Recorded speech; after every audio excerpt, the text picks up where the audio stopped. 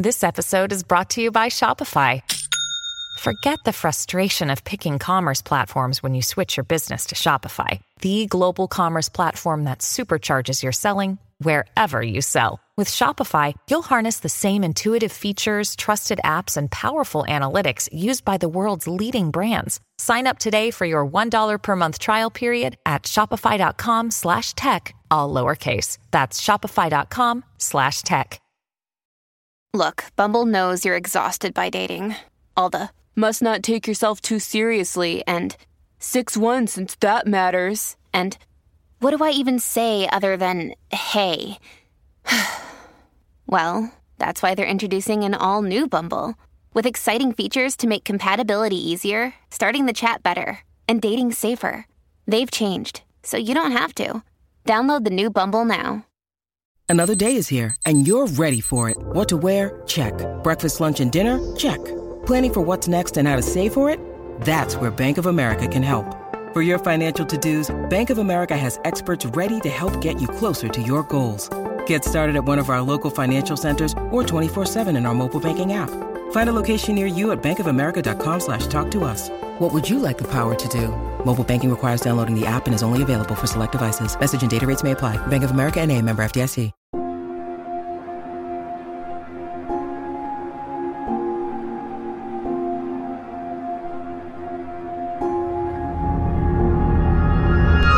I'm not a conspiracy theorist at all, but I do know where public school came from. And public school was invented by factory owners who didn't have enough compliant factory workers. Do what you're told, go to the placement office, you'll get a job for 50 years, you'll be able to go home and watch TV, buy enough stuff, you'll need a storage unit, and then you'll die. And the mistake, the problem, is that people are still seduced into thinking that what they're supposed to do is fit in more. And social media has made it worse, because there's this whole pack mentality of how do I fit in more, with small bursts of here's one quick tip for a flat stomach and 3 different ways to get rich, and you can learn to flip houses today and be a millionaire tomorrow. None of which work, right? But the combination of those two mean that people are starting to feel broken and bitter because the promise isn't being kept. So first of all, the screens themselves affect the brain, the developing brain. So the more times a kid spends watching screens, the more it depletes their dopamine receptors. And dopamine receptors are the ones that get implicated in addiction later on, the incentive motivation circuitry of the brain. Number one, the child develops an attachment relationship with the machine. So what we say about the digital media is it's a good thing, but so is sex, and so is alcohol. But we don't give 2-year-olds alcohol, and we don't introduce 5-year-olds to sexual practices. Why? Because they're not ready to handle it. So you give digital media to kids when they're old enough to handle it. When are they old enough to handle it? When they no longer rely on it to meet their emotional needs, but they use it for the function for which it was developed, which is information and communication. Those are legitimate goals. But when kids are immature and their attachment needs have not been met yet, they can use the digital media to meet their attachment needs, which displaces real human attachment.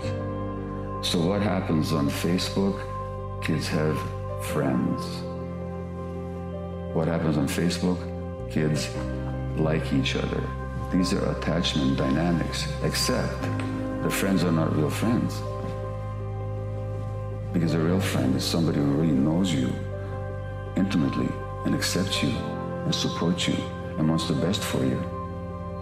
These Facebook friendships are highly conditional, as shown by the fact that when people displease each other, they defriend each other.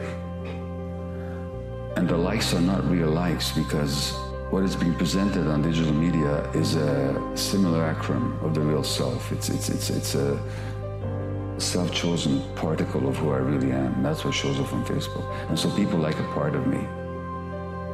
But how does that satisfy my need to be accepted and respected and loved for who I really am?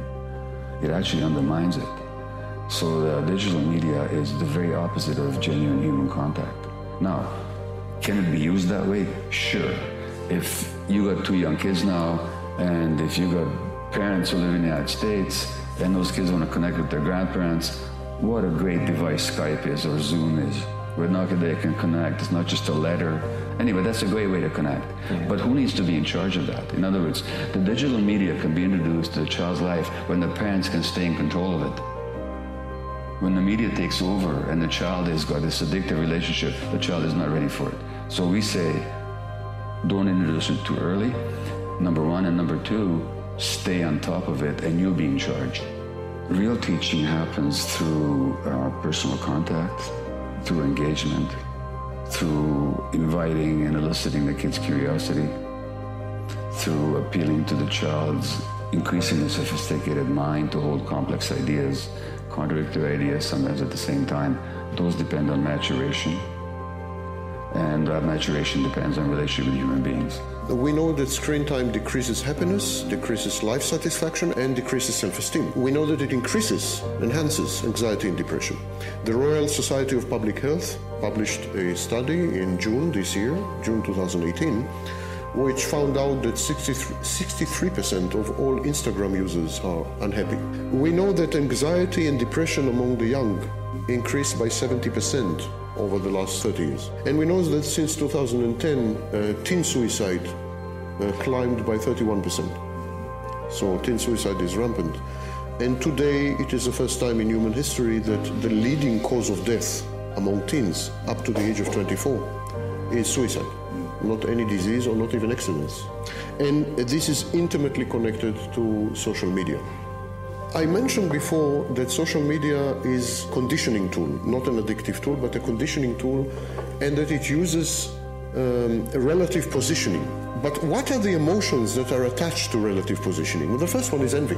Social media are constructed around envy, pathological envy. They are purveyors of pathological envy and amplifiers of pathological envy.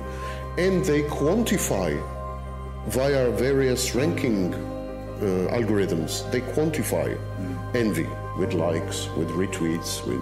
So they quantify envy, and then they leverage envy to motivate you. In other words, they use envy to cause you to adopt some course of action. People confuse jealousy with envy, and here's the difference.